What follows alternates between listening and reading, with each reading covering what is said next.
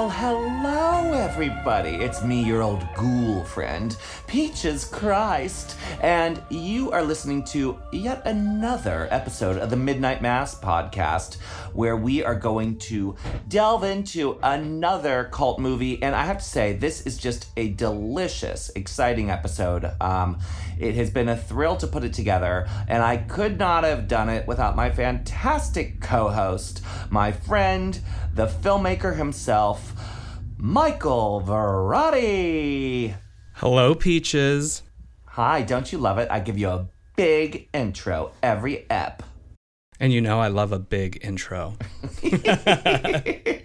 But yeah, I'm particularly thrilled to talk about this movie as well because it's a movie that I've always loved, but much like yourself, through the discussions this week, I really feel like I got to rediscover how much fun and great this film is, and you know how it's truly earned its place in the cult pantheon. It's weird. You're going to hear me say it repeatedly throughout the episode, but I always knew it was a good movie. But it's like through doing this episode and just rewatching it and talking about it, I feel like I have a new favorite film, and like I can't wait to watch it again. What is this movie we discuss? On the 23rd day of the month of September, in an early year of a decade not too long before our own, the human race suddenly encountered a deadly threat to its very existence. And this terrifying enemy surfaced, as such enemies often do, in the seemingly most innocent and unlikely of places.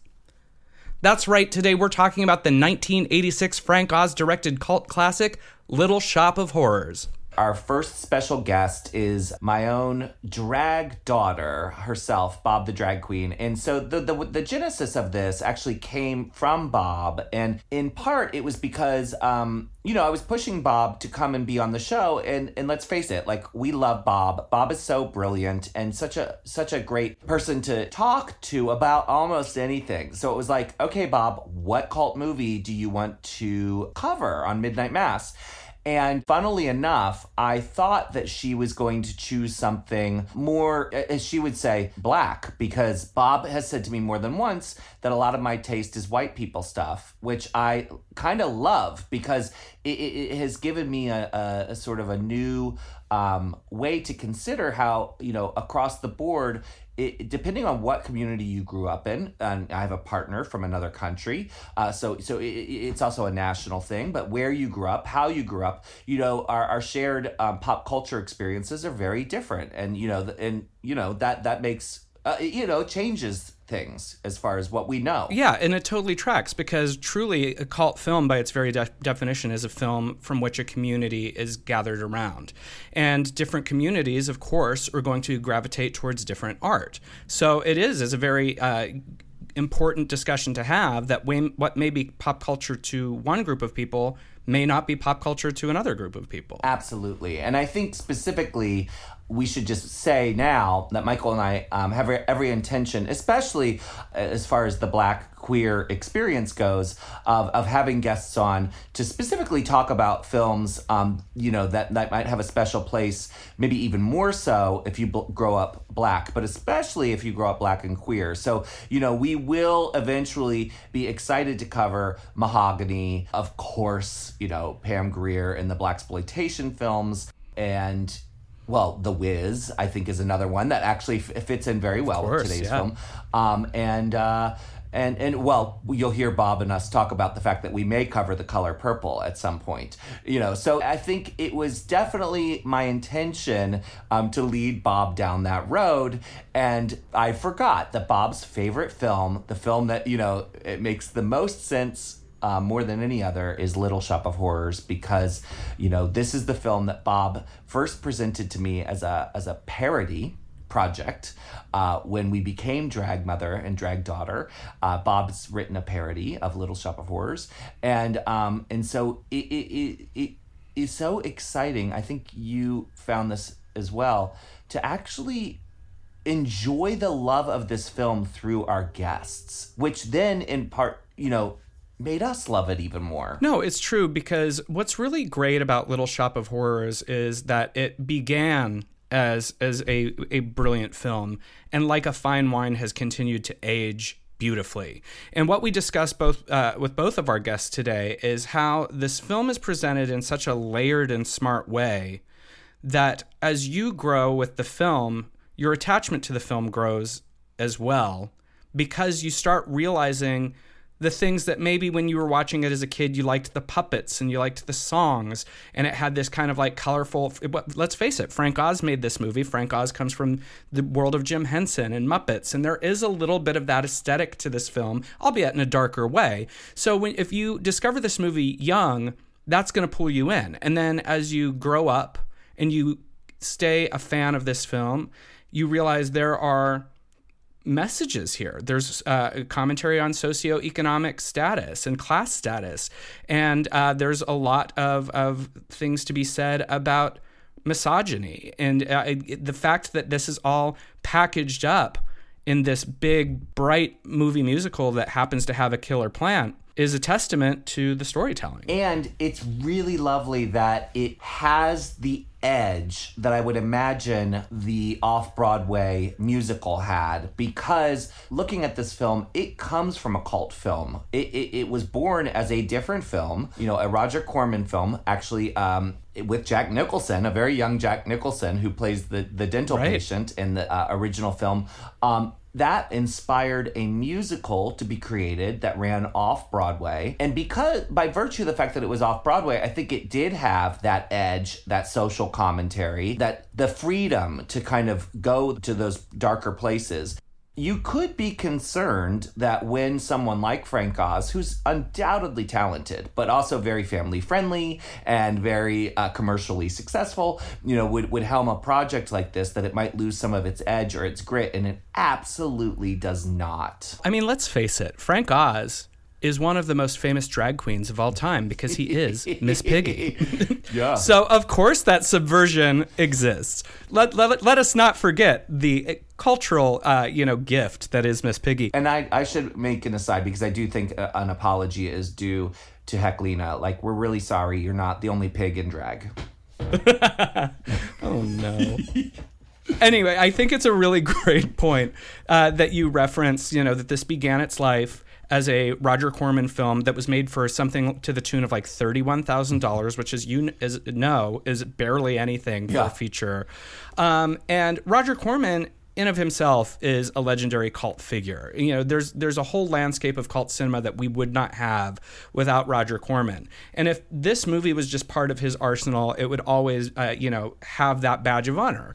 But that someone saw this low-budget killer plant movie and was like, this could be even more subversive, which is funny because Roger Corman is already quite subversive, and turns it into a musical. I'm thinking about sort of that trajectory because we see that a lot now. Like Evil Dead was turned into an off-Broadway musical. Reanimator was turned into an off-Broadway musical. Toxic Avenger has been turned into a musical. Movies like Heathers and Mean Girls, and I know Darren's working on Jawbreaker. But was Little Shop one of the first examples of sort of a late-night cult movie that someone was like, yeah, we can do this? And it changed the conversation. That's a great point. So we challenge you, the listener, fellow movie nerds out there, let us know what other perhaps cult movies, now that I'm thinking about it, I'm like, God, Freaks could have been a great musical, and maybe it's not too late, and I did get to see, and this was more recent that they did this, even though the film is older, a fantastic, I was going to say it's not a musical. Never mind. I'm sorry. But I saw a Night of the Living Dead stage show done in London that was just fabulous. But it was not a musical. Anyway, I think that's a great question. So listeners, please illuminate us to what other films, cult films specifically, have been turned into musicals pre Roger Corman's Little Shop of Horrors. Right. And also let us know what musical you want Peaches and I to do. I'm personally thinking that we could do Solo 120 Days of Song. I think that would be... Well, I have to say, one of the best moments in my cult movie sort of career was taking a leap of faith. And after many, many, many years of producing Showgirls screenings, I partnered with the creators of Showgirls the Musical to present it in San Francisco. So I can't take credit for the the music or the writing of that show, but I can take credit for producing it in San Francisco. And oh my God, it was just fabulous. And they totally nailed it. And there's something really great about taking this movie that you love and turning it into a musical, which is why these things are for fans and they succeed with fans. And it's very different than something like, I would say, the Broadway version now. I think we're intentionally not including things like Beetlejuice or some of the more obvious, big budget, big money, big, where they're trying to cast the widest net possible. Something like Evil Dead the Musical, like this is for a niche audience, Sure, but it does go back to that cult blazing the trail, right? If that had not worked with niche films and niche audiences and the money wasn't made, would we have gotten Beetlejuice the Musical?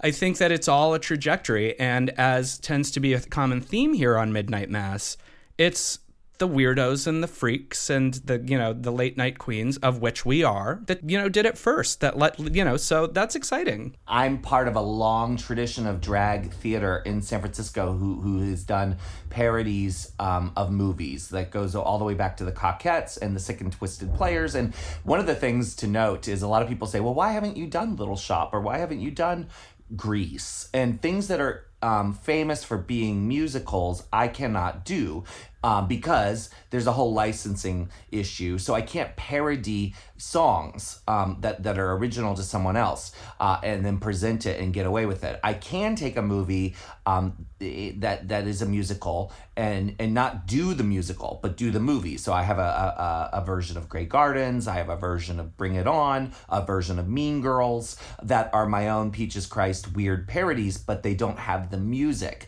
And so for something like Little Shop of Horrors, I don't think I could get away with presenting a version of Little Shop of Horrors that didn't have the fabulous music. So the alternative would be for me to license the musical and present it straight up, which, I mean, my God, maybe I would do that someday. That brings us all the way around and is a great segue into introducing our first guest, who you already have mentioned, the amazing, iconic Bob the Drag Queen, who, when you met, presented to you their own version of Little Shop of Horrors as a drag parody, which we discuss in the interview.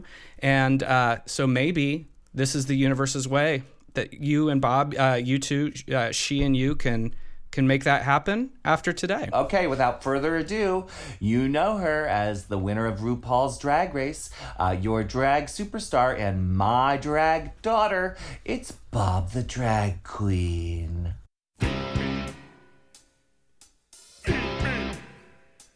Hello, everyone, and welcome to Midnight Mass with me, Bob the Drag Queen. I'm here with my very special guest today, Miss Peaches Christ. She is a San Francisco icon, legend, and most importantly, drag mom to Bob the Drag Queen. Peaches, how are you? Just do the show with Michael from now on. No.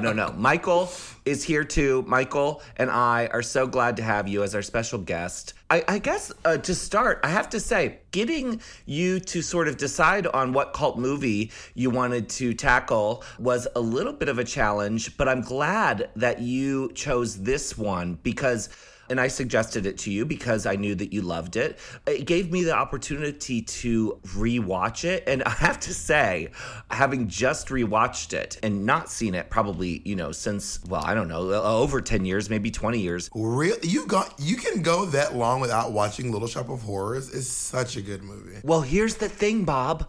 I kind of forgot, like how those movies that are really great movies, but for whatever reason, I hadn't rewatched it. So I'm watching it last night, and I'm like, I think this might be a perfect movie. Would you? Would you say that? Oh yeah. I mean, Little Shop of Horrors is one of the best movies of all time. It is brilliant. Frank Oz snapped on this movie. Alan Menken snapped on this music. The cast snapped with their acting. Jim Henson snapped with these puppets. Like, this is probably, and it's also a lot of these people before they went Disneyfied, like before Frank Oz and Alan Menken and Jim Henson got all Disneyfied. This was kind of when they were doing their grittier stuff. Well, what surprised me actually is when Peaches texted me last night to say that she was rewatching it and was sort of captivated, like, wow, this movie is great. And I was like, yes, well, welcome to the party. Yeah. And one of the things that did surprise me, Peaches, that you hadn't revisited it in a while, as in speaking to what Bob is talking about, is it seems like so up your alley. You know, one of the things that we talked about with Jinx and Dela when they were on for Death Becomes Her was not only the cult appeal and the queer appeal of some of these movies, but the drag appeal. And there's something about Little Shop of Horrors that seems to have a drag connection. I've seen many, many queens do Ellen Green. I've also seen the Boulet brothers do The Plant. I'm just wondering if maybe you have any thoughts, Bob, about the drag connection to this movie, if there is one. No, for sure there is one, and not just the Boulet Brothers. I mean, Vicky Vox notoriously did The Plant in the outdoor theater production in the UK, which I wish I could have seen. I've seen clips, and it was apparently iconic and legendary.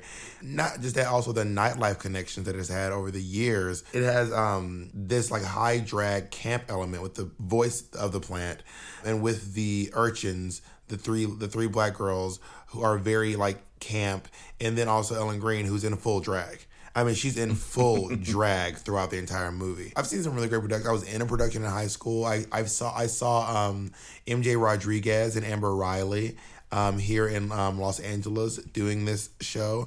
This is one of my, they're remaking it, which of course I'm nervous about, and I'm afraid that there's going to be a CGI plant. But I don't hate CGI like everyone else hates it, but I do appreciate the amount of work that went into the original plant. It's probably somewhere hanging up in a warehouse, falling apart and deteriorating.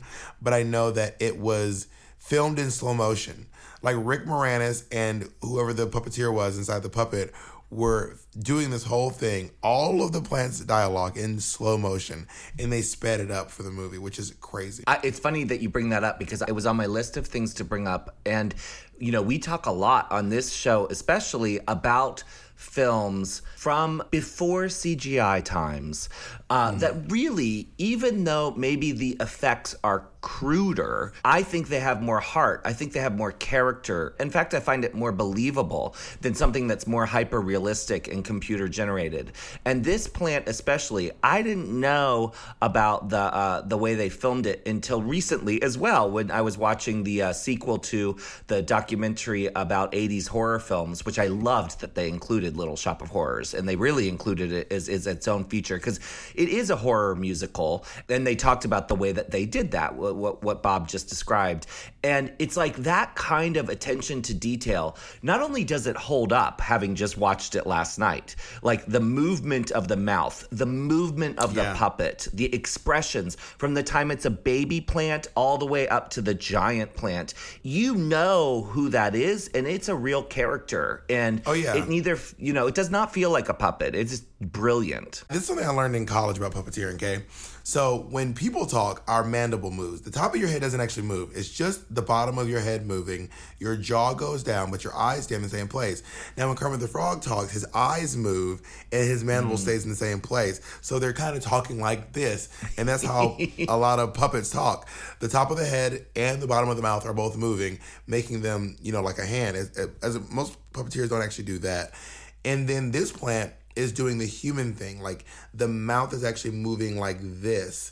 And when it says like mom, the lips go in. And when it says pop, it's actually like making the shapes of the mouth and not just going up and down like Kermit. Maybe the lips don't go in, but it's like the lips kind of smush on like woo woo when it goes, when Levi Stubbs goes woo. Which is one of my favorite parts in the song when he goes woo woo. He does it a lot. He does a lot of woo woos because you know who the new plant's going to be is Billy Porter. Oh wow! Oh, is that been announced? Yes, or you're just assuming because it's maybe the most obvious casting at the moment that you could possibly have. And that's not to say anything bad about Billy Porter. I love Billy Porter, but no one's surprised by that casting. Yeah, so Billy Porter has been officially announced as the plant in the new. Well, I think he's the only person who's actually been announced so far. But yeah, and Levi Stubbs was just so brilliant. I mean, when I say brilliant, like watching Levi Stubbs perform it at the Oscar Awards is also great because they got nominated for Mean Green Mother, because I think Mean Green Mother was written just for the movie. It was. And watching Levi Stubbs from the Four Tops perform Mean Green Mother, it was just like, and it just, I mean, it really is a perfect movie. It is perfect. This movie, if If only one thing could make it better, because they actually shot an original ending. They changed it because in the play, the plant just eats everyone. Spoiler alert. I mean, granted, this is literally 30 some odd years later, so you should have watched it by now. But and if you're watching a podcast that reviews movies, I'm sure you know by this point that you're going to get some spoilers when you watch a particular episode. Anyway, they shot the original movie ending, which is where the plant just takes over the world and spreads its spores, and they found it too disturbing, so they changed it to the point where Seymour defeats the plant. And I don't mind that ending, but I've seen the alternate ending, and it's actually really good too. Yeah, that's what you get for audience testing sometimes. Tell a story. So, Bob, you were talking about how this is really a movie that is one of your favorites. You were in this show in high school. But do you remember when you first encountered the movie? Did you encounter it because you did the show, or were you a fan before that? It was like one of those movies that was like kind of scary and like bothered me, but I also found it really interesting and entertaining, so I couldn't stop watching it. But it did have horror, and there was eating people, and then there was chopping up body parts, and like just creepy shadows. And I remember a moment that really like used to freak me out was the urchin sliding into the shadows after the song Get It. And they'd like come out of the shadows. They would all three go back into the shadows. And I remember like, this is just so scary, but it was campy enough that as a child I could still love it. Like it wasn't like Scream or Freddy Krueger, which is also oh my God, campy. Girl, to be fair, please. Freddy Krueger is probably every bit as campy as Little Shop of Horrors. Yes, it's true. I love that Scream is a movie you could have watched as a child. Because I was just a baby. Well, I actually don't know. When did Scream come out? Let me see. 97. Yeah, 97. Girl, we know. You're talking to two horror experts. It was 96. Exactly what I said. Michael said 97. Drag her. It came out in December of 1996, which to me tracks it as a 1997. To be fair, that is true. It came out at the tail end of the year. It feels like such a dingbat. It is one of those things where I've always known that Little Shop of Horrors is an iconic cult movie and really great. But rewatching it last night and also showing it to my partner who'd never seen it, because my partner is from Turkey and grew up without a lot of the movies that we, have here. By the way, side note, I saw a guy in the grocery store the other day that looked just like Nihat. And I was like, oh my God. Oh, Jacob. really? I was like, Jacob, that guy looks like Nihat. And he was like, oh my God, that guy looks just like Nihat. Anyway. What if Nihat's been sneaking down to LA behind my back? Jesus, I'm exposing him right now. I might need to go accuse him right this second. Sorry, the podcast can wait. But a couple things. One is I want to know what part you played in the show you did in high school, and two, when you did the show, were you surprised by the ending? Because if you were introduced to the movie first, the ending in the show is actually quite different, which is where the plant eats Seymour. Yeah, so I was in the chorus. I cannot sing. So, and if you ever hear me in a musical, I was not one of the main characters. That's true. Shut the fuck up. I've never been the main character in any play I've ever been in. So I was in the chorus. Legally Black.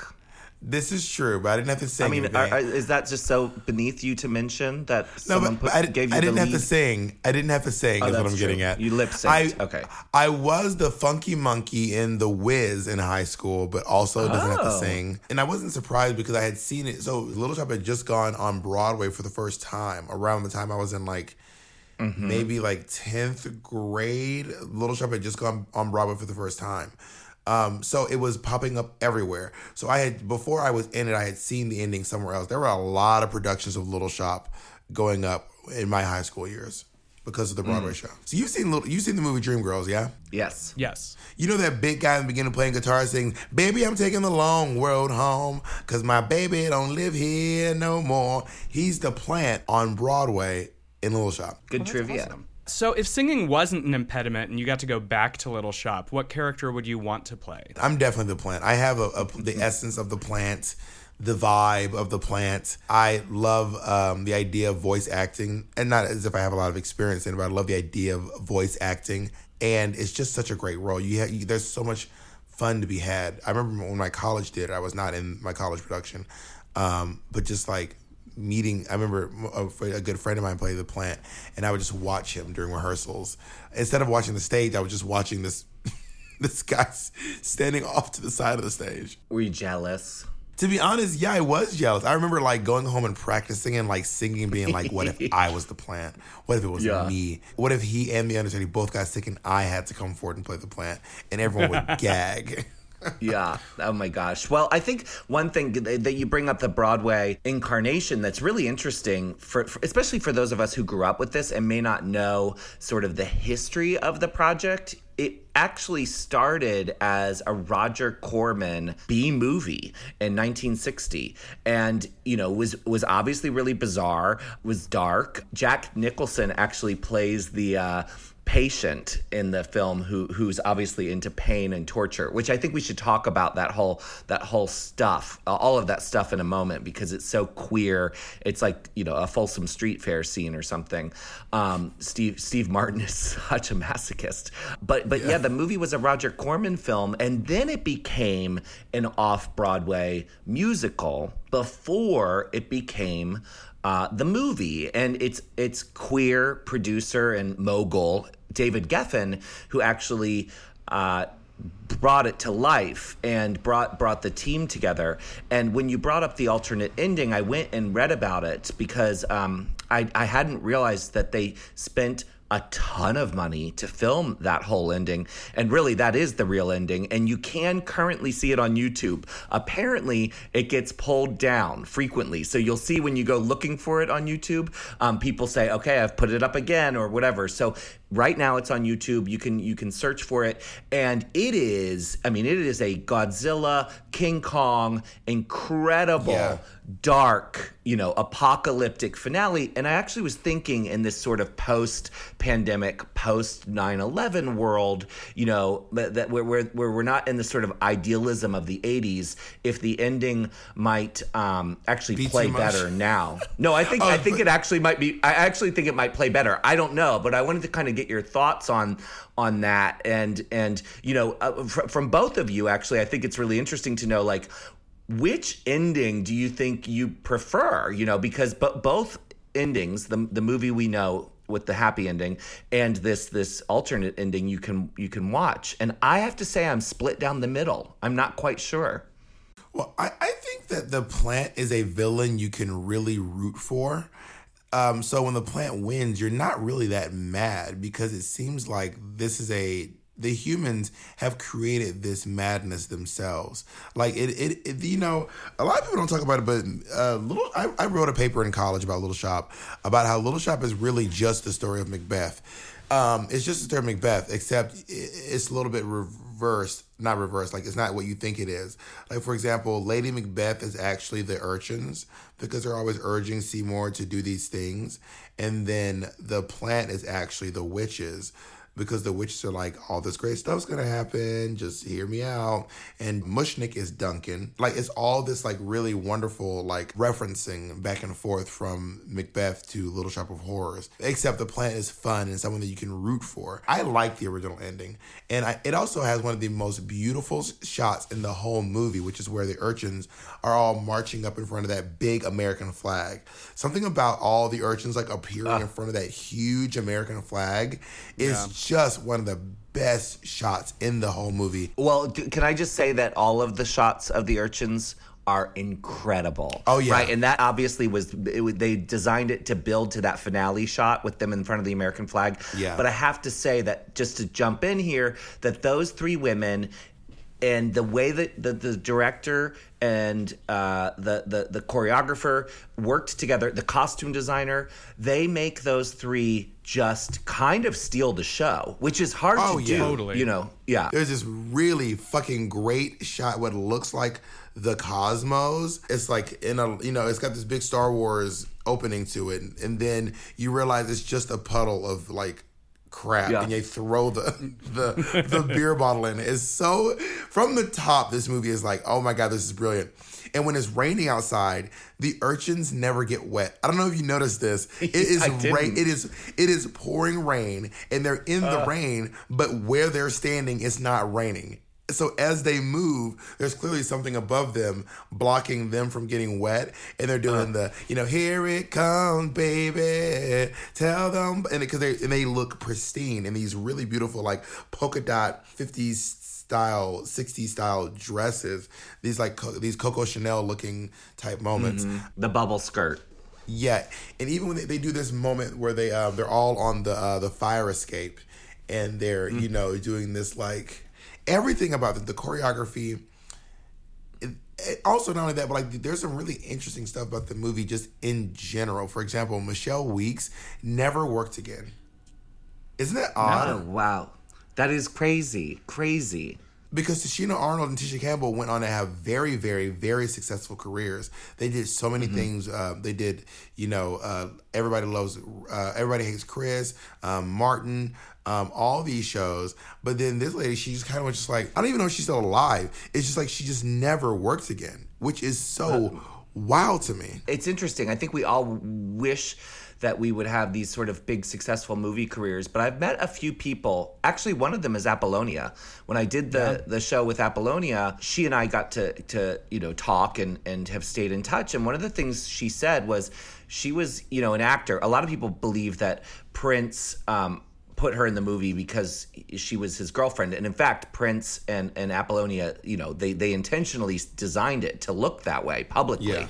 But she was an actress. She was replacing Vanity, and she was brought in on an audition. He auditioned a bunch of girls, and then he created this character Apollonia with her. She did the movie, and after being in show business for a few years, she actually said, you know what? I realized it wasn't for me. Yeah. Yeah. And as you know, Bob, it is this thing that you believe you want with all your heart, and you pursue it, but it's not maybe everything, or there's maybe obstacles or hurdles that you hadn't yet considered, right? That, change your life. Well, so maybe she just chose to leave. Rick Moranis also quit acting. Yeah. To be clear, by the way, Rick Moranis did not quit after Little Shop. Rick Moranis had a very long career after Little Shop with, Spaceballs and I Shrunk the Kids. But I think it was actually the tragedy of his wife passing. And after his wife passed, he was like, I actually need to take care of my family, and he gave up acting. And I actually got to meet Rick Moranis at the 25th anniversary of Little Shop of Horrors. It was maybe it was 30 years, I can't remember, but it was maybe the something anniversary. They did it at BAM, and me, Thorgy, and a drag queen named Dallas Dubois all played. We did almost like a Rocky Horror in front of the screen performance type thing, where we performed to it, and Rick Moranis was there. And I'll never forget Rick Moranis said, quote, that I was a tough act to follow. Oh, that's awesome. Because I did a big intro for him. What's interesting, to Peach's point, as well as what this movie is about, is the idea that when the spotlight shifts to you, it isn't for everybody, because you have to keep feeding that plant. And sometimes it becomes a bargain that you maybe didn't know when you entered into it. And one of the things that I really want to talk about with regard to this movie, because a constant theme on Midnight Mass is cult films often have many layers. There's obviously the thing that draws us to it, whether it's the subversive or the camp or whatever, but the staying power is there's always more beneath it. And Little Shop of Horrors certainly is a movie that has a lot of social commentary, and I just wanted to dig into that with you a little bit. Well, I actually reference Little Shop in a lot of interviews, because I always say it's not really about a plant. It really has nothing to do with a plant. It's actually about greed and desire, and the outcast wanting so badly to have the things that they thought they could never have, and they get a taste of it, and then it starts to take over their lives, and they realize that maybe it was too much for them, or maybe they wanted more than they realized they did. So this movie is perfect. It is a very, very good movie. And I really love the themes of watching this sad meek kid become this huge botanical superstar, which is kind of a hilarious thought in itself, that someone is a botanical superstar, and is the biggest act, on TV, bigger than hula hoops, they say at one point. Then watching him regret it, and then just do the craziest things. Maybe that's why the ending, the way it was presented originally, didn't work as well, because it doesn't sort of feed into the more common narrative of that desire for fame and fortune and capitalism changing who you are. You know, Seymour doesn't change. Like he's pretty pure throughout the show. He and Audrey, their relationship is so lovely and so sweet, and so he doesn't sort of go on that journey of becoming the monster, you know, with success. That if he had, then I don't think we would have been bothered by the idea of the plant eating him at the end. I feel differently. I think he actually does go through a journey because he is a bit of a pushover. Nope, you're wrong. No, why? He's a bit of a pushover, and he's a pushover the entire movie. But his moral compass is certainly challenged when he's first presented with the opportunity. Because at first he's like, I got to keep this plant alive, so I'll just cut myself and feed the plant. And this is how I keep the plant alive. I will sacrifice myself, which is how he has been the whole movie, sacrificing himself for Mushnik, sacrificing himself for Audrey, sacrificing himself for eventually the plant. And then it gets to the point where has to make a decision, and he decides to kill Oren, the doctor, Dr. Scrivello. And he's like, well, I'm going to go ahead and, well, he doesn't kill him. Well, he goes to kill him, but then he chickens out and can't do it. He cannot bring himself to kill the doctor. But then the doctor just ends up dying right in front of him. And then he's like, I can either leave this body here or so it's really interesting how it goes from like, I will hurt myself. I will watch someone hurt themselves and get rid of the body. And then he gets to the point where he's just fully, basically, without shoving, pushing Mushnik into the plant. So to the point where he's like, I hid it in the plant. And so it went from like hurting yourself to like watching laissez-faire, watching someone hurt themselves, to like actively engaging in murder. I think the reality is the reason the original ending didn't play for audiences at the time is because inherently we know it's true. Because the movie is all about opportunism and what happens when we, you know, do terrible things to push ourselves forward at the cost of others. And talking about this, especially post a pandemic where people can't even wear a fucking mask without causing controversy because they don't want to think beyond themselves, of course the plant's going to win. And people don't want to look at art that reminds us that we're assholes. And so ultimately, yeah, Seymour's trajectory is what Bob says, because he makes the selfish choice in the end and the plant wins. And he also does it in a way that still makes him a wimp. He doesn't bludgeon Mushnik. He just like tricks him into doing it. I agree with everything you're saying. And one thing that I'm remembering reacting to while I watched it, well, there's a few things. One is, I think watching this movie today with everything that's going on with, you know, California being on fire and New York being flooded and tornadoes in Maryland, you know, you can't help but think about like the climate change allegory that's going on, in addition to the things that Bob brought up, like with, you know, capitalism and greed. It is so prescient, and especially now, I feel like we're living in this we've all created an Audrey too, and now, you know, she's maybe we can't turn back. I don't know.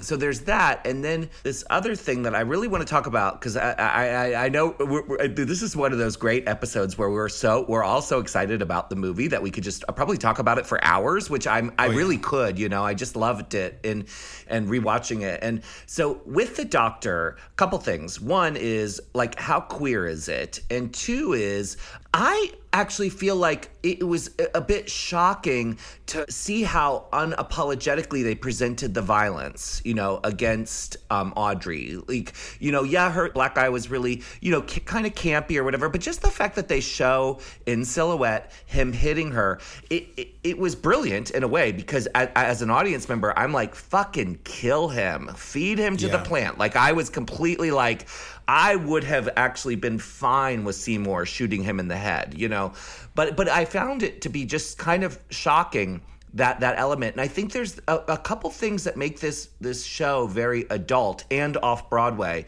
One is the violence, and another is, can we all agree that we should bring back the expression "tough titty"?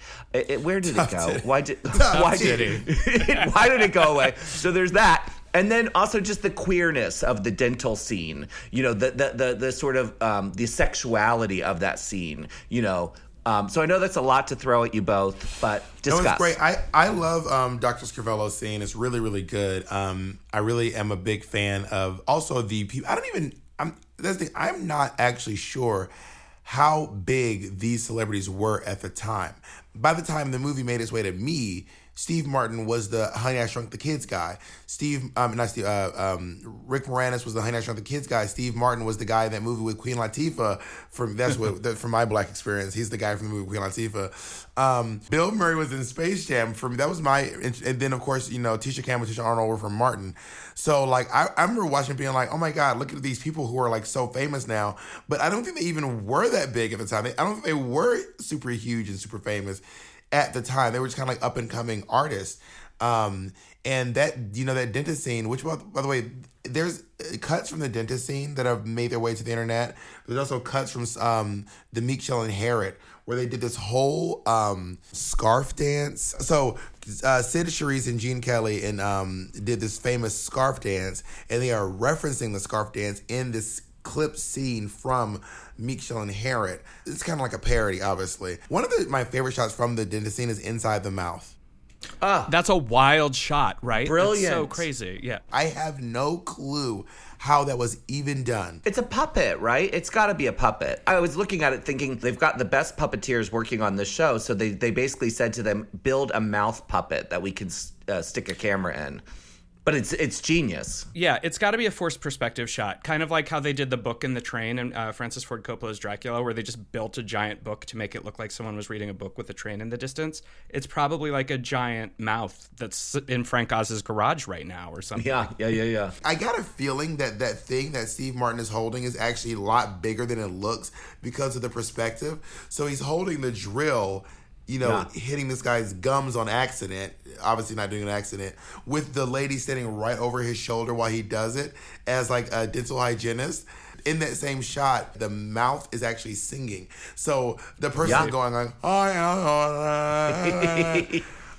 this movie has everything. And they thought of everything. And it's really a filmic interpretation of a musical. Like, I love that they use all these sound stages, but in a way that is completely filmic, right? Like all the sets, all of the camera movement, all of the shots, including the shot of Seymour holding the baby plant at the beginning from the baby plant's point of view. Yeah. They really go, and the camera lifting through the sky, the way they deal with the urchins and they could have really, I see a lot of musical to film adaptations happen where they don't fight to make it a movie. It right. feels like you're watching a recording of a play or a musical. This is a movie. It's a film. And some of the fun stuff that, would just not make sense. Like the way that Steve Martin flies through the air, like it makes no sense. Yeah. Like who's flying through the air on a motorcycle in New York City? But it doesn't matter because it's a movie and it's fabulous and it's like, just ridiculous. Or the way that his motorcycle just sort of like stops on its own, or he just looks back at it. It also shows like he's really in control. Everyone's afraid. Even the motorcycle's afraid to not stop when Steve Martin says it should stop. And it's also funny too because Steve Martin is kind of in every other movie he's kind of a Rick Moranis type. He's kind of a bumbling idiot type, and in this movie jerk. he's like in this movie he's the jerk. He is the jerk, ironically, in this movie. Yeah. But what I think is great about it is it's a inversion of what Steve Martin usually does, but it's also an exemplification of what he does. Because Steve Martin is one of those comedians who knows exactly what he looks like, and he sort of looks like a boring white guy, like with a boring white guy in authority. And he's always played that for comedy. But in this movie, as Peach has pointed out with the sadism and the menace of that, it just takes it to another place. And I think he's making fun of himself and he's making fun of the kind of guy that he is. But there's just something evil about it here that is so in control that's perfect. You're right, Bob. It's perfect. It's a perfect performance. I can't even imagine who they're going to have play Dr. Scrivello after him because, honestly, I have a hard time imagining anyone in any of these parts because they are all just so perfect for this role. I would have gone really wild and maybe cast Jennifer Hudson as the plant to really flip this on his head, or maybe even CeeLo Green would also be a great plant. CeeLo Green just has a really brilliant voice. I'm also now looking at the scene where Orange Cervello comes in and then the patient is literally clinging to the ceiling like a cat, and they just fall into the chair. Again, genius filmic moment. Like it does not stop. It, like we keep saying, it's a perfect film. And on the Midnight Mass movie podcast, cult movies often are not perfect films. I mean, you know, that actually kind of becomes a rare thing. They're often, you know, flawed in some ways. And I actually really just loved it so much. Like I loved it so much that I'm like pissed at myself for not enjoying it. Like Bob said at the beginning of the show, where have I been? I saw it when I was a kid. I loved it when I was a kid. I didn't realize how great it actually is as a work of art. And so at the very end, when he comes out of the shrine to his mom and he's doing this, like, so this character is obviously some parody of Elvis, some weird subverted Elvis parody, and he's going at the patient who like lands perfectly in the chair. It's such a great shot, and then he's shooting the water in his mouth from like really far and scooting closer and closer, and then when he spits, it turns into like slosh from the plant shop. So like the way they go even from scene to scene, it has the same vibe as realizing you're not looking at the galaxy, you're just looking at a puddle of crap in an alley in Skid Row. Don't even get me started on Skid Row. Let's next discuss the genius that is Ellen Greene, and 100%. really talk about what an incredible performance it was in every single way. The physicality, the voice, the singing performance, the costuming, the makeup. I mean, is it not just perfectly wonderful? I don't know what else to say about it. Yeah, I mean, she did a really good job of somehow making the ingenue really not a boring bitch. Like, she is the ingenue, but she also is as funny, as campy as the doctor. Yeah. Imagine somehow being the ingenue and that'd be like watching Les Mis, and that somehow Fontaine was as funny as Thénardier. You know who I give that same credit to is Marissa J. Winokur. From the original cast of Hairspray on Broadway. Like, she turned the ingenue into this, like, a character that is as fun as any other character in the play. Well, it speaks to what you were saying about the layers of this movie too, Bob, because one of the really great things I think about Ellen Greene's performance in this movie is how layered it is. Because, you know, she's got that voice, which feels put upon, feels camp, but then when she sings and you hear the, like, real power underneath, it not only works for the character, but then you also start kind of peeling back the onion and you're like, oh, she's pushing herself down to be in this world. It gives you chills because it's so unexpected. Yeah. So actually, okay, Michael, that brings up my next question I wanted to ask you both, and I think we should all answer. Favorite number? You can only choose one, and this is a movie where the numbers are numbers, right? Like, they deliver it. It is a satisfying musical. So what is your favorite number? You can only choose one. I'm going to say it's unusual that it would be where it is in the movie, but it was so my favorite that I went back and rewatched it when we were done last night. But that Skid Row number at the top of the film, you know, where they're singing, and the choreography of the Skid Row neighborhood people moving through the streets. You're doing different things. Skid Row or Little Shop. Little Shop is at the top of the movie. Skid Row is I'm talking about Skid Row. Little Shop, of course. Little Shop is the credits. It's the show opener. But I mean, like, Skid Row at that early on in the show, to have that much depth and that much emotion, and just the way it's delivered in the film, to me it was strikingly beautiful. The song, the choreography, the set desigin, the costuming, the ensemble, the way they feature the ensemble is really great. Genius. The way that in the very end they're doing that. There's a part where all the unhoused are climbing up that fence. Yes. There's also the last shot where they're all doing that foot tap. I mean, I've seen this movie too many times. By the way, I didn't even review the movie for this podcast because I've seen the movie so many fucking times. Right. It's a really and it also shows how tiny they are in this world, because everything around them, like, they really in Skid Row, they really get swallowed up by their surroundings, which I think is some sort of a depiction of how small they feel in their world. Yeah. Okay, so what are your favorite numbers? Oh boy! All right, so I'm gonna have to talk this out in my head because there's some really fucking great. But you can only choose one at the end. One. All right, so it's Feed Me, Get It. This is the one where he's talking to the plant, and the plant like feed me. It's the first time the plant says feed me in the movie, which is like it's the first time the plant talks. It is this huge iconic moment. But then there's another one called Come On where they're like urging him like come on. They're doing this little encouraging thing. Come on. I remember when I first saw the urchins, they were like in the shadows and they take a step out and this wild mushnik is about to get eaten. The way that it is done, it is so creepy and scary while still remaining campy and funny. And also like just cinematically beautiful. The song is called Supper Time. I just realized I can say it's called Supper Time. It's like it's mostly talking, and it's got like Mushnik like marching Seymour up the stairs. Imagine how betrayed Seymour must feel in this moment. And then all of a sudden at the very end, when the plant just slowly leans down at the perfect time and like opens this like just disgusting looking mouth. And then at that moment, the urchins come out of the shadows. And then it's the way they're like beautifully dressed in these like sequin looks. They're usually either wearing like their street girl stuff or there's this like, in this they're in these like sequin with these like chiffon scarves and you can like barely see them. It's probably my haunting. favorite. And then seeing Mushnik's legs in the plant's mouth, like bit.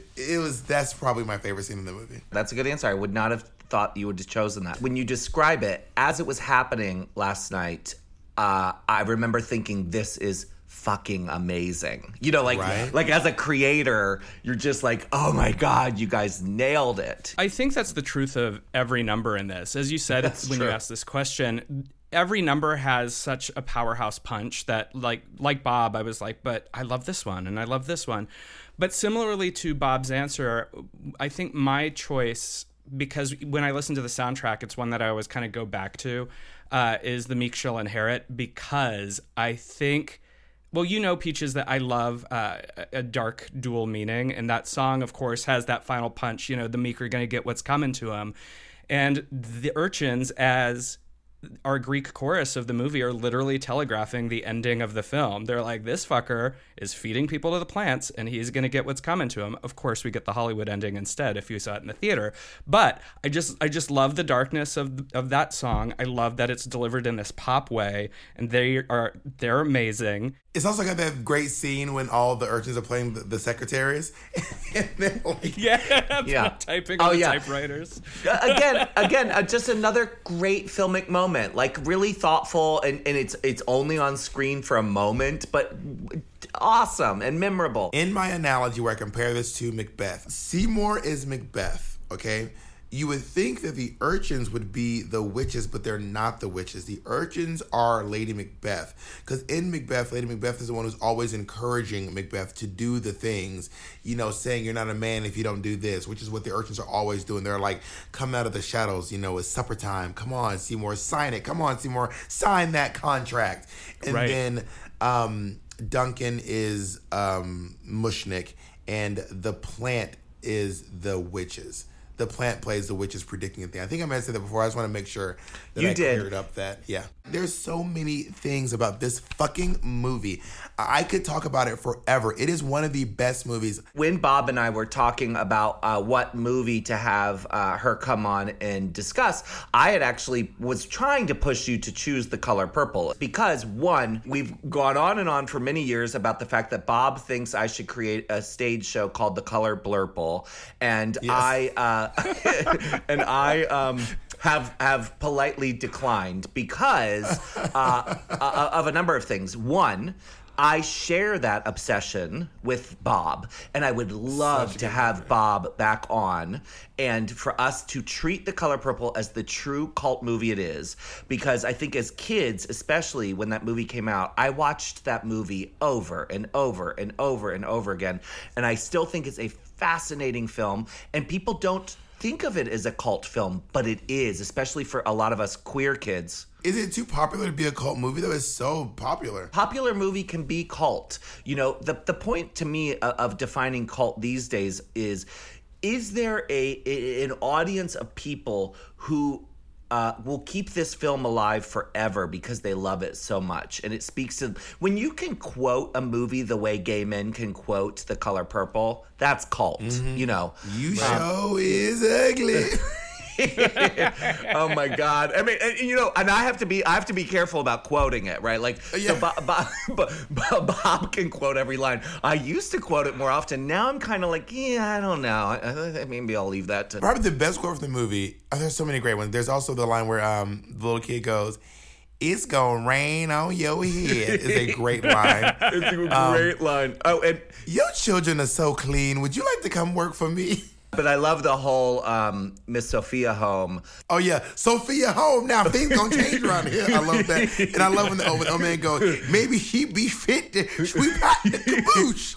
Okay, so that's just a preview, Midnight Mass audience, of what's to come when we have Bob back on to talk about The Color Purple. Have me on as soon as possible. I will come back to The Color Purple immediately. Okay, and then we will. We'll do a follow-up to Little Shop when the remake comes out or whatever, because we just love this movie so much. And before we go, though, I wanted to say I really think it's worth noting that the reason I pushed this after The Color Purple is because when Bob and I first met, it was before she was on Drag Race, and so we did a show together in New York. She was in our Grey Garden show, and afterwards she said to me, which I loved, we stayed friends, we stayed in touch, and she said, I really want to be doing stuff similar to what you're doing, and I've actually written a script, and you emailed it to me, and I read it, and it was a great script, and it's a drag parody of Little Shop of Horrors, and it's called Little Shop of Horrors, and you know. Instead of a big talking plant, it's a big talking vagina. And instead of drinking blood, you can imagine what it drinks. Use your imagination. Well, I'm going to finance this right now. Yeah, right? So, Bob, we never actually made it, but we talked about me producing it and me coming to New York and doing it. So here's the thing, Bob. It's a great script. I mean, I think it could be updated a little bit, and I think we could actually flesh it out, no pun intended, but or maybe it was intended. But Bob, let's do it. I think right now you know. Maybe we'll do a reading. Maybe we'll do it like an online reading. I mean, it does need to be updated. There are some jokes in there that I do not stand by anymore. Right. But it was very funny, very well written, and I did a very short run, like a 3-day run of it at the Lucky Chang's on the Lower East Side in the back room. We sold out. And I was like, I'm gonna be the fucking Peaches Christ of the East Coast. These bitches cannot wait. And then I wrote a parody of Chicago. I started writing a parody of Chicago. All I got around to was writing the song All That Jizz. But I wrote a version called He Chicago, which was oh no. I know. Even that now. But I mean that doesn't scan as well anymore either.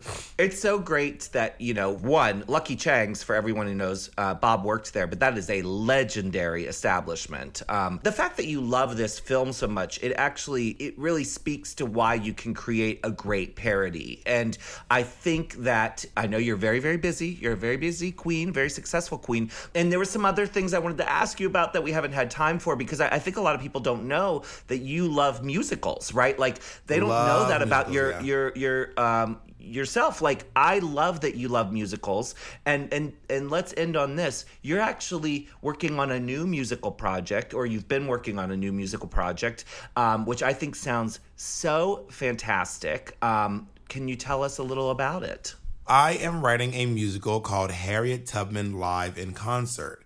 The concept is Harriet Tubman, while being an abolitionist and a scout for the U.S. military and a suffragette, and the first woman to ever lead a military mission, the whole time she was putting pen to paper, writing her opus magnum and creating a hip-hop album.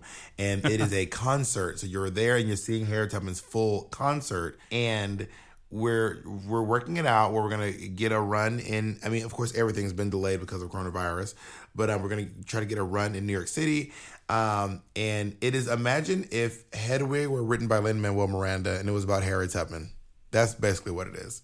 I want to see that so bad. Right, Michael? Doesn't it sound amazing? That sounds amazing. Yeah. Yeah. It's called, and the album is called Harriet Tubman, Queen of the Underground. So good, so good. Well, Bob, I'm such a huge fan. As you know, you're not only my drag daughter, but like someone I could not be more proud of, just as a friend, like just as someone I really deeply love, for real, as someone I consider chosen family. And so, I hope you'll continue to be a guest on this podcast. And I don't at all like hold a grudge that you and Monet have never, like had me on your podcast. Like it doesn't bother me. Can I just say that I've had you on my own private. You and I did our own private Only Child, like I did with Jinx. That's true. It was before we're doing video. Now that I know that we're doing video, I would like to do one again with video. Okay. And I will say that it just seems like it's pretty clear that the problem's Monet and not me. All right. Thank you, Bob. All right. Thank you, Bob. Bye, everyone.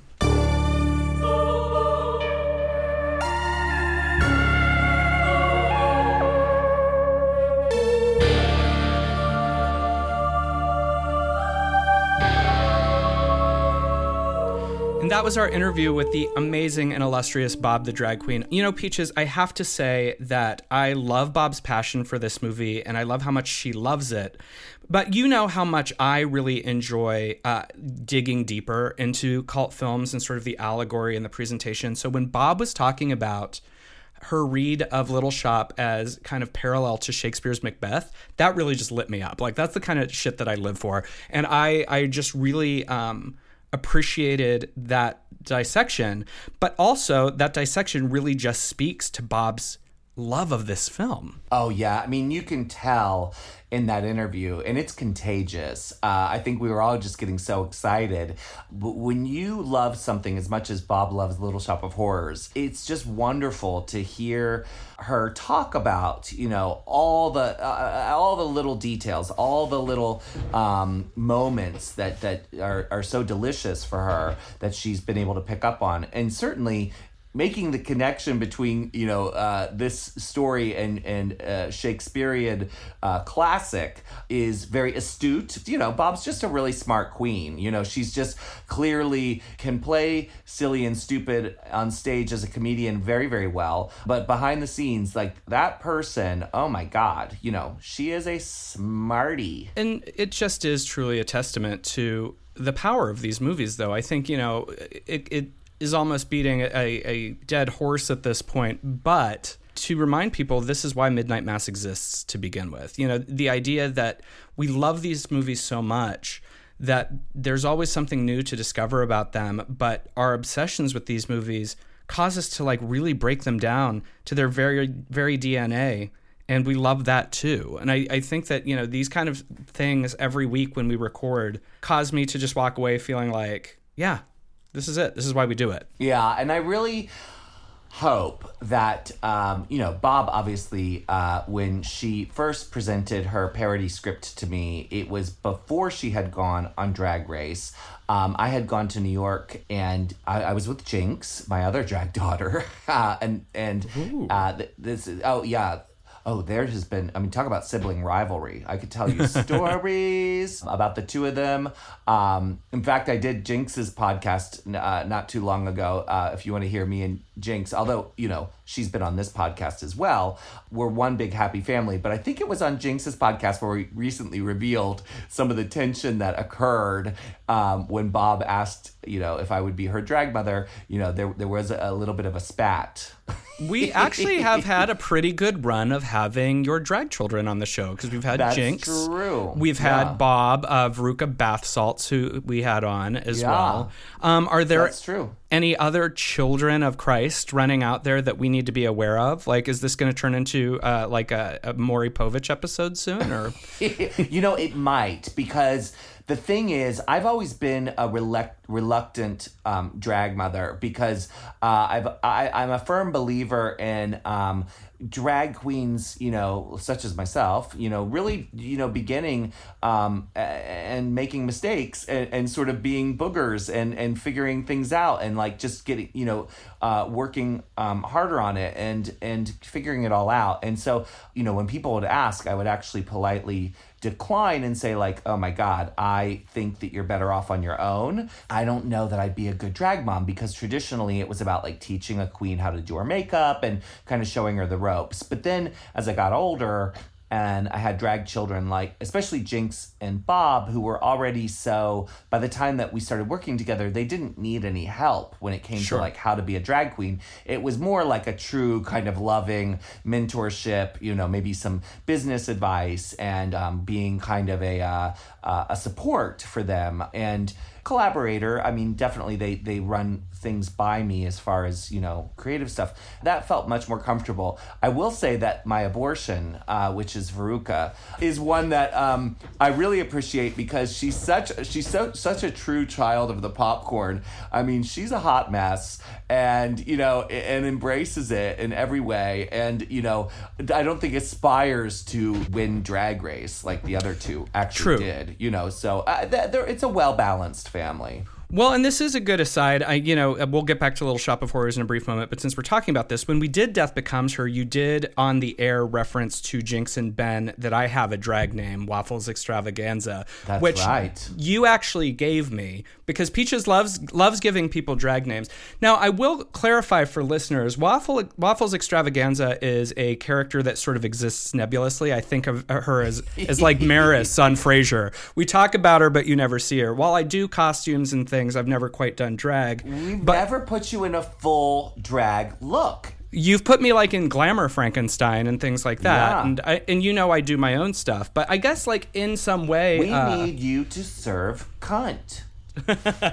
But because you named me, there's some weird drag familial connection in there somewhere, whatever it is. I wouldn't necessarily call you mom, but I would call you like Wicked Step Aunt or something. That's where I think I have an extended family from all these years.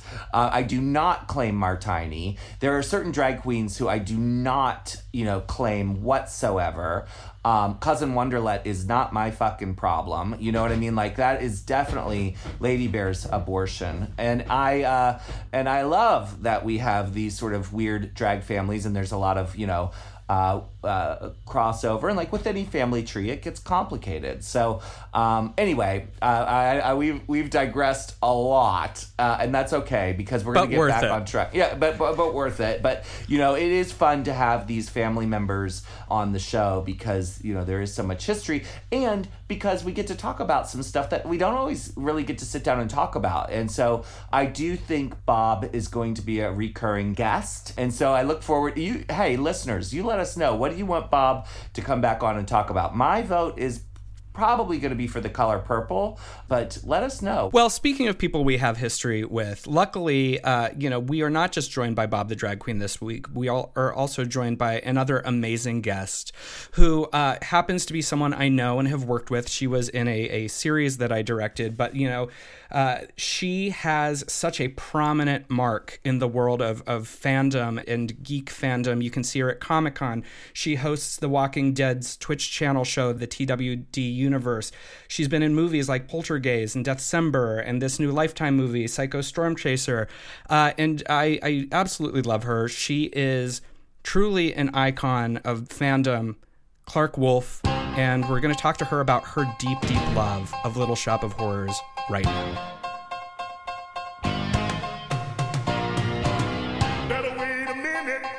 You better hold the phone. Better mind your manners. Greetings and welcome back. Of course, you cannot have a cult film without the community members who make it up. And luckily this week we are joined not just by an avowed Little Shop of Horror fan, but an actress, writer, producer, and host who you see every week hosting shows on the Walking Dead Twitch channel, TWD Universe, as well as in movies such as Deathcember, Poltergeist, Satanic Panic, and the recent Lifetime movie, Psycho Storm Chaser. Please welcome to the show the amazing Clark Wolf. Oh boy, what an intro. Thanks, everyone. Yes, it's so great to have you here. Thank you for being here. Thank you, Peaches. It's so exciting to have you here, Clark, especially to talk about this movie because I know that you are quite a fan of this particular film.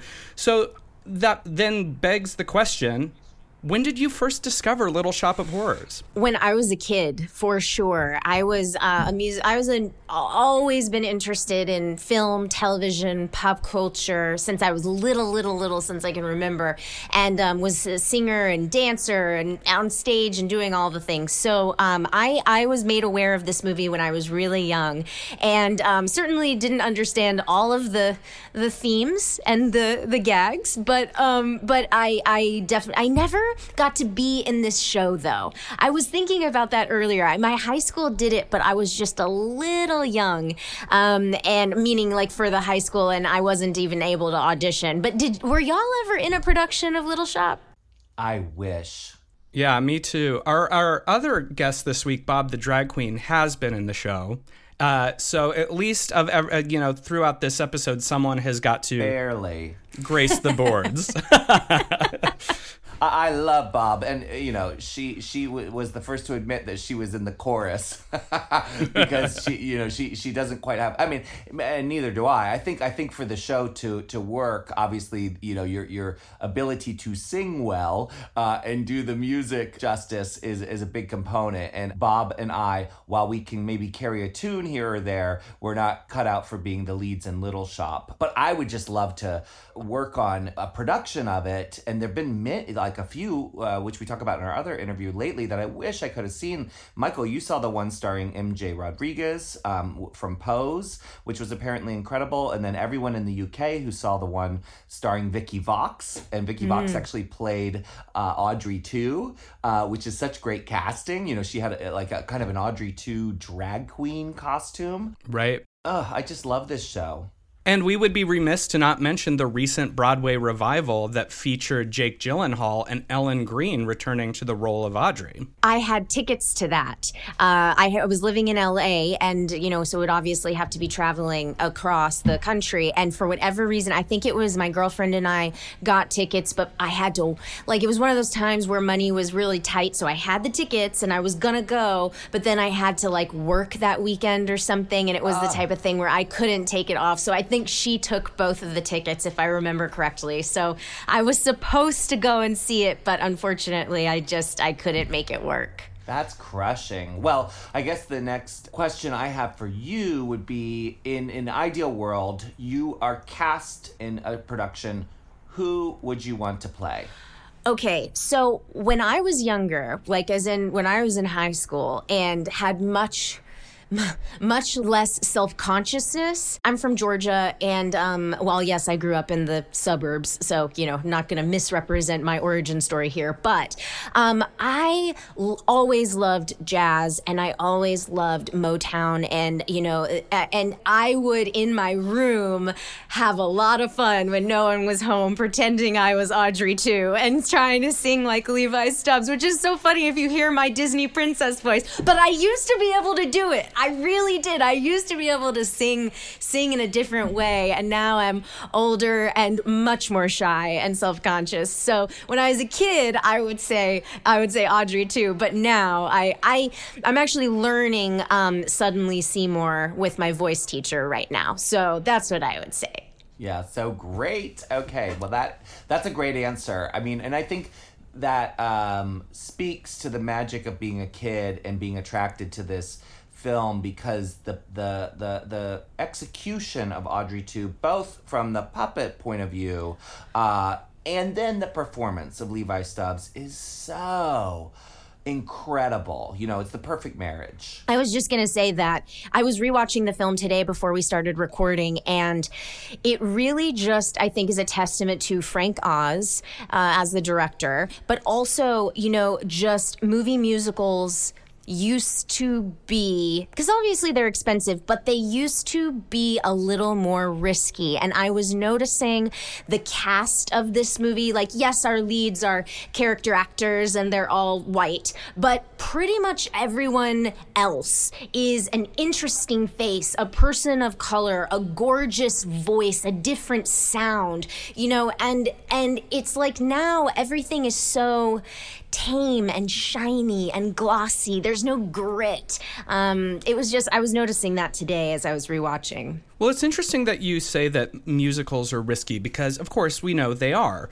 But one of the things that we've talked about a little bit in the discussion of this movie on this episode is how this musical is a musical. Yes. And by that, I mean, there seems to be a tendency, especially now, when making a movie musical, to kind of hold back, to not allow the camera and the audience to live in that world.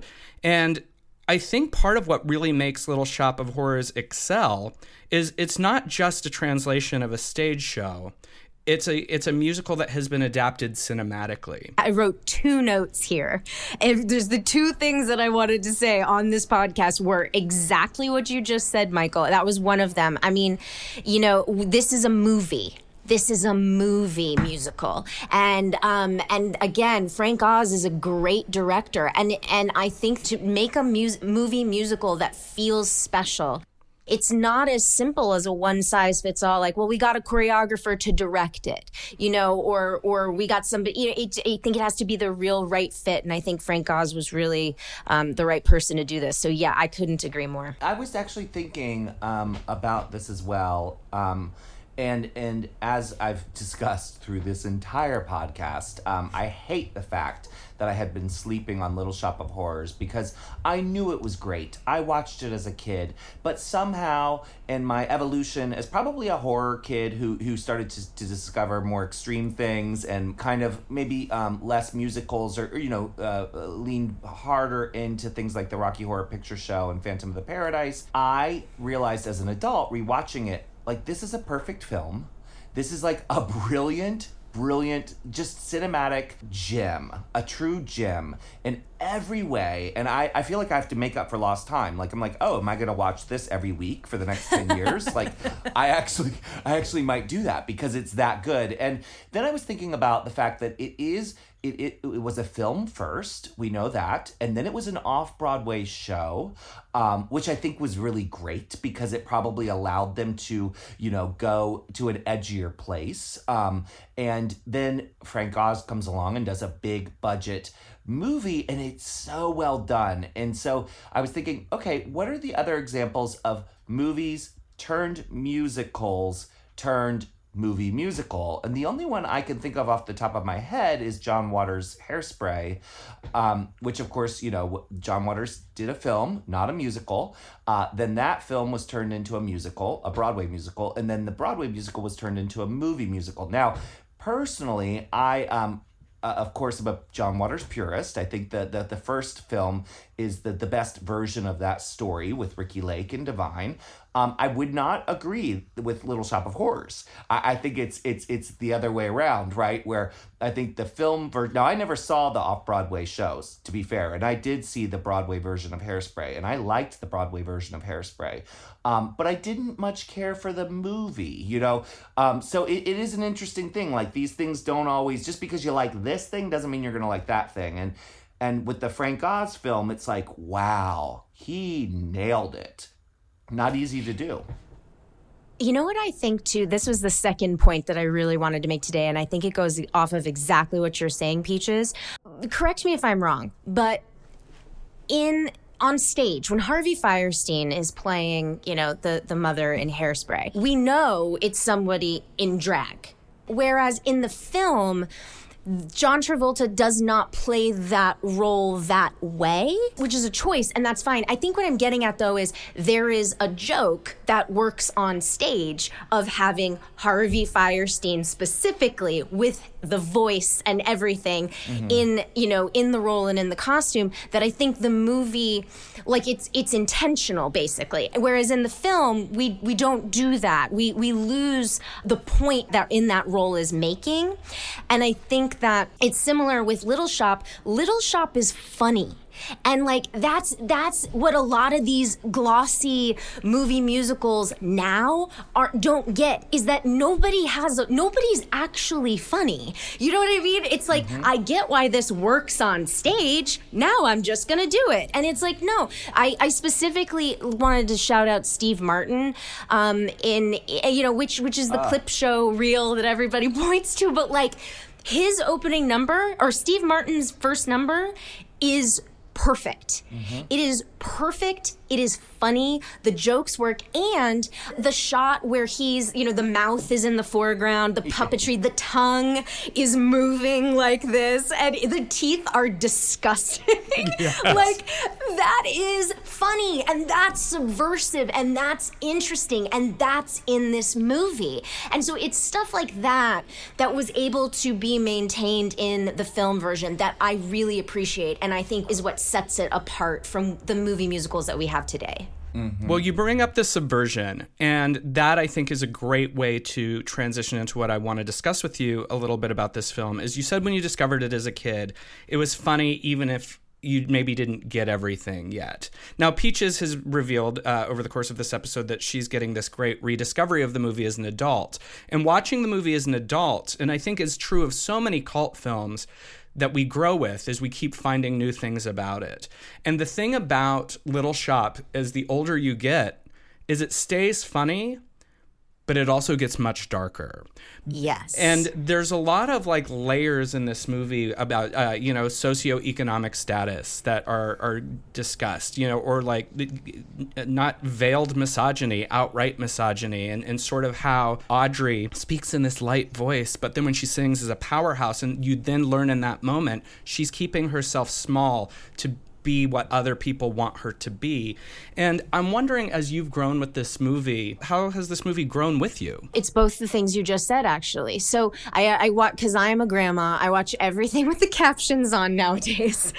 And so the setting was all ready to have the captions on, and I was tired, and I was like, all right, I'll just leave it out. How do I turn this off? Fine, forget it.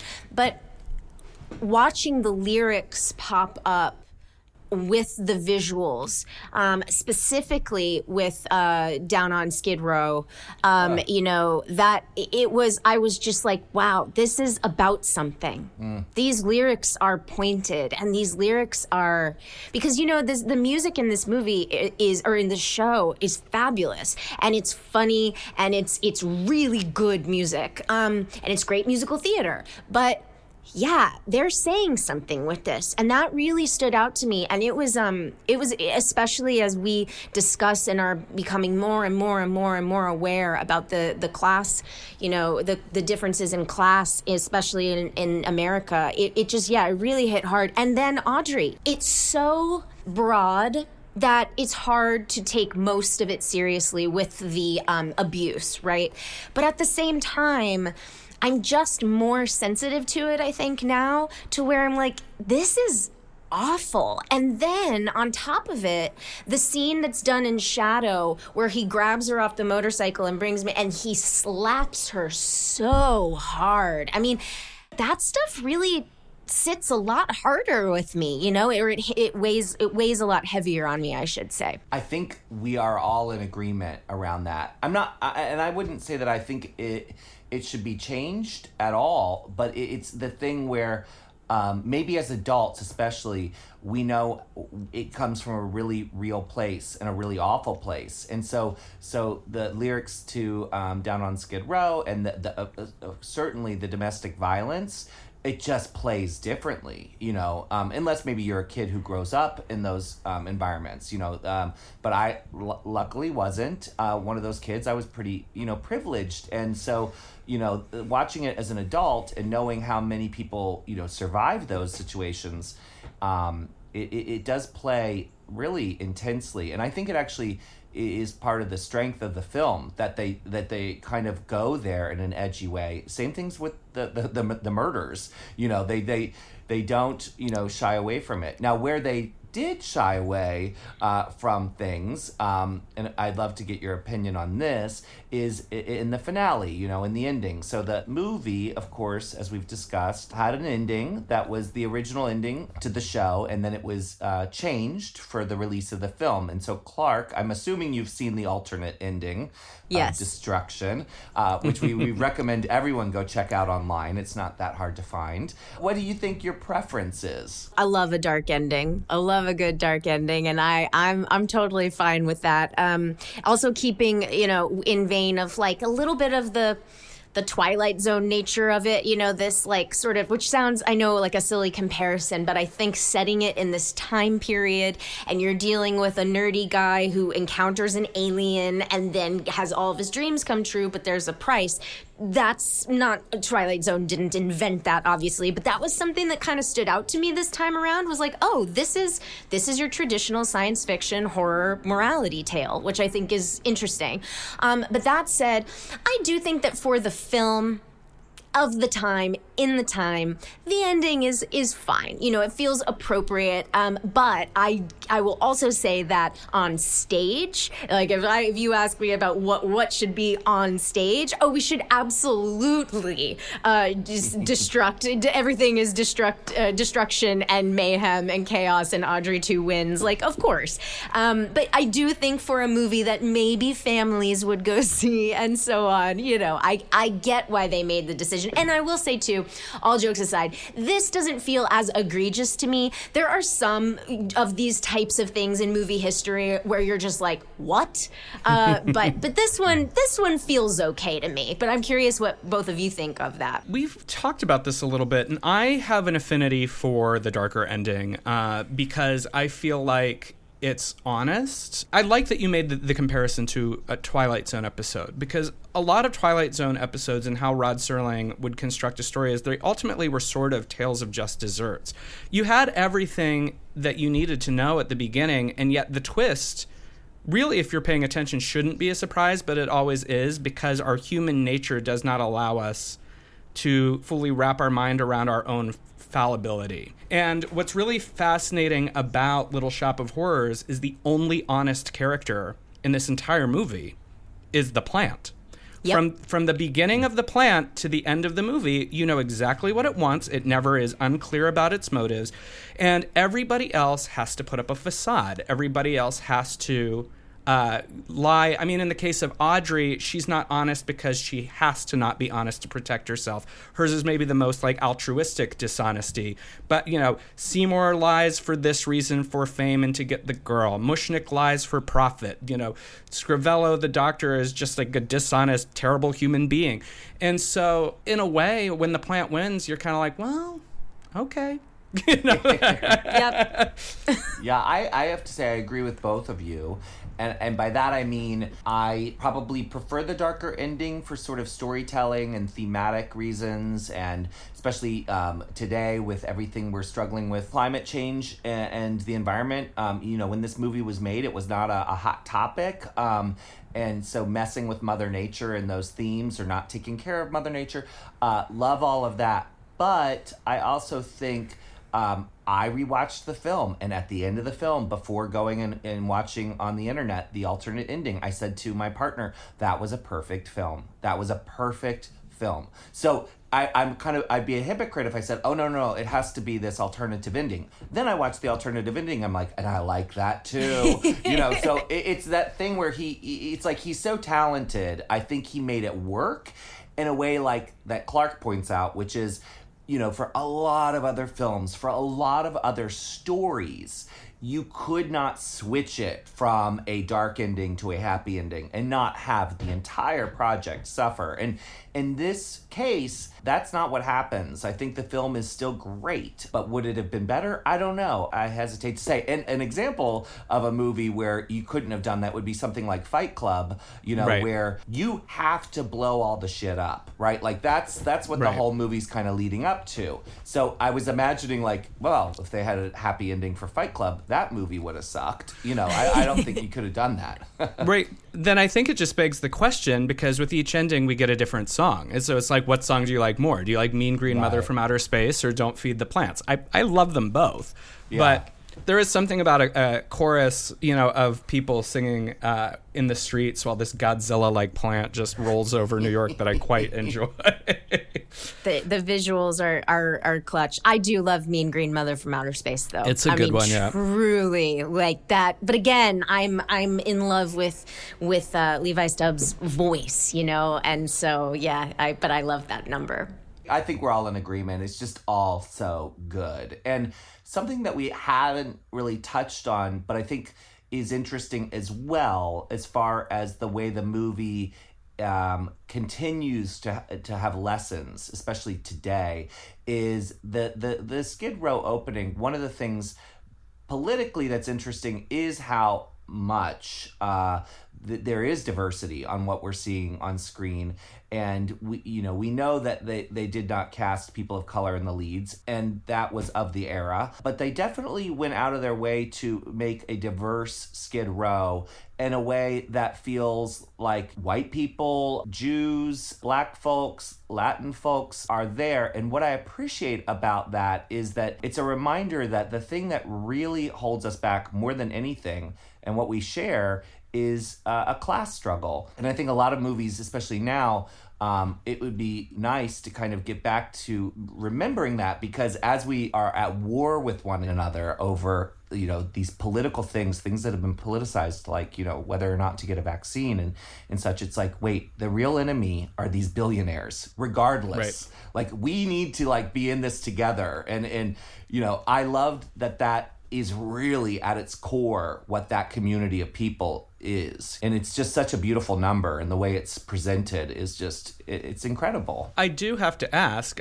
we talked to Bob about this, you can't go through this movie without noting just how great every song is. Like, this is one of those where, you hope with a musical that you get one or two good numbers, but for some miraculous reason from the cult film gods, every number in Little Shop of Horrors is a banger. So, Clark, if you were forced to pick, what's your favorite song in Little Shop of Horrors? It's Feed Me. I love truly, if we're going to get super nerdy about it, I love the storytelling in that song. The thing that I think actors sometimes, Hollywood actors, and also sometimes Hollywood directors miss is that people used to tell stories through song.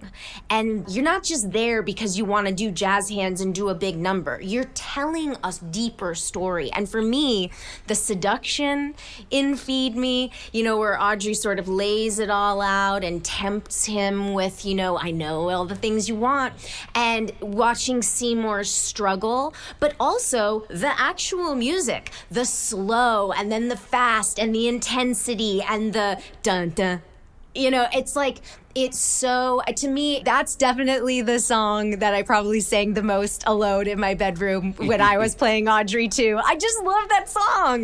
That one's going to be mine. I want to ask about, how much this film, because, we are the Midnight Mass podcast, and we really love connecting the dots between people's sort of love affairs and obsessions, especially as children discover things. How much this film, which is in its nature pretty dark, horror is in the title, how much it may have played a part in you growing up to, really work a lot in the genre. It's such a good question, and it's actually, I'm going to connect it also to Wizard of Oz. So The Wizard of Oz, I think, was playing in the room when my mother gave birth to me. The Wizard of Oz is so deeply ingrained in me. And I always say, especially as a horror fan and somebody who really consumes genre, The Wizard of Oz is a representation of pretty much everything I love in storytelling. It's scary, it's funny, it's big and shiny, it's got gorgeous costumes, it's got a lot of heart, it'll make you cry, but it'll also make you laugh, and it'll also scare the hell out of you. And so I do think Little Shop is kind of a grown-up extension of all of those same themes. Little Shop is funny, and Little Shop is about something. And Little Shop, the movie, the puppetry, those sets, you just fall in love. And of course, it's scary. Those murder scenes, the chopping up the bodies, like the dismemberment, that's scary. And of course, then it's just absolutely fabulous. The performances are great. Bill Murray's cameo, I love. So what I'm getting at is it in many ways is absolutely all of the things that I love about consuming genre content, but also about creating genre content and strive to embody and create in my own career and life. Speaking of your own career, at the beginning of this interview, you talked about how you would sing the Audrey II Levi Stubbs parts in your bedroom, and you also said that you don't think that you would ever be in any of those roles singing on stage. But I happen to know that you just recently did record some singing vocals on something coming out at Halloween. And Clark, could you tell us what that is? Oh my gosh, I would love to. It's called The Killer Sounds of Halloween 3D, composed by Sean Keller. And he also wrote Slashed the Musical, which is a musical I had the honor to produce, but also co-star in when we made our premiere at the Hollywood Fringe Festival in 2017. And so I had the pleasure of singing the fake theme song to a Muppet Babies style monster show. And it is called Little Monsters, the theme to Little Monsters. It was so fun. And you know, it's funny because I was so nervous going in, and Sean knows that. I'm working on my stage fright. I'm working on getting out of my head as a singer. It was a wonderful experience. And Michael, you are featured on this album as well. Yes, I do not sing, so listeners, you do not have to be worried about that. I do a guest spot as the voice of a radiologist who is very concerned about your Halloween candy this season. So please bring it to me so I can check it. I can't wait to hear this. Oh my gosh, I love it. I love the sound of it. That is so great. It's a hoot. Clark, I loved meeting you, and I feel like I could talk to you all day long. I especially love you bringing up The Wizard of Oz at the end. It's so much inspiration from me as well, is connected to my love as a child of that film. And I love us horror people who do connect a lot of our origins back to Margaret Hamilton specifically. I mean, Yes. The witch of all witches, the best witch ever, ever. And how those sort of villains like Audrey II or Margaret Hamilton, you know, they do set a stage for us and connecting those dots. And so I can't thank you enough for coming on today. Thank you so much, Peaches. I agree. I could talk to you all day long. Hopefully in a different time and a different place, we can actually do that. But this was so wonderful. Thank you both for having me. What a treat. Thank you, Clark.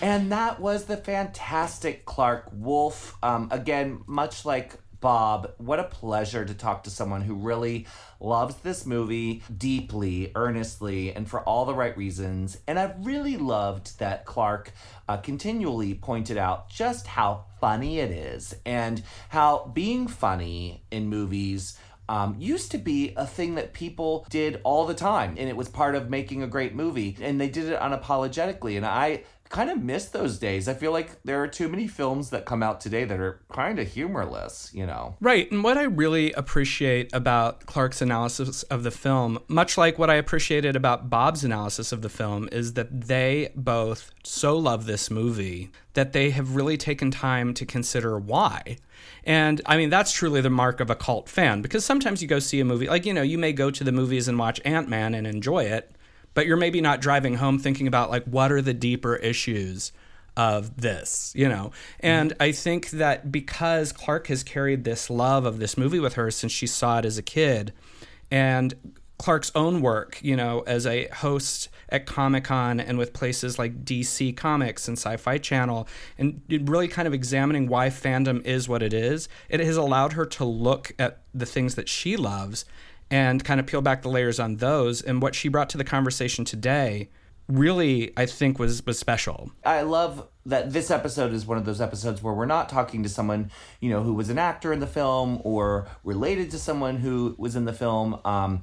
These are two fans who have loved this film since they were young, and we were able to really kind of see how not only has it stayed with them for their entire lives, but it's really greatly influenced their own expressions and their own work and what they're interested in doing. And, I love that. I mean, I think it's so much of what we do on this podcast is kind of track the ways, it's not just a movie.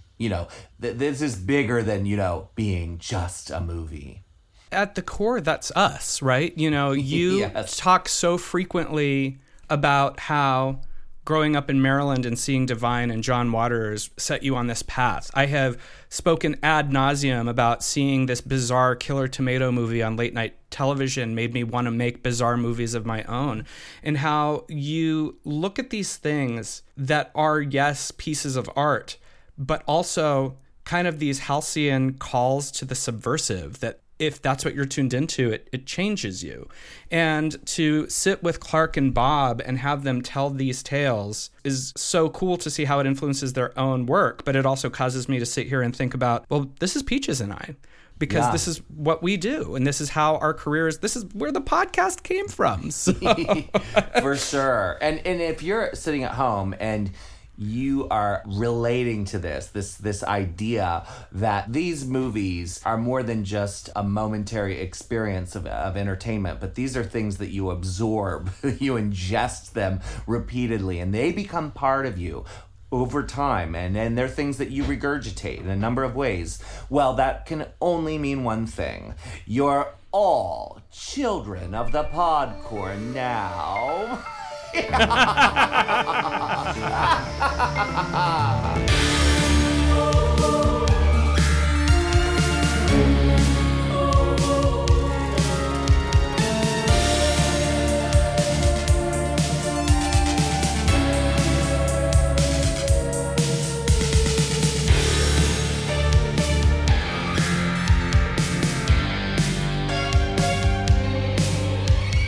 Midnight Mass is created and co-hosted by Peaches Christ and Michael Verratti.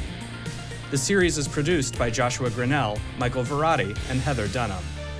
The Midnight Mass score and theme music was composed by Andrew J. Sepperly. Midnight Mass is a Peaches Christ production.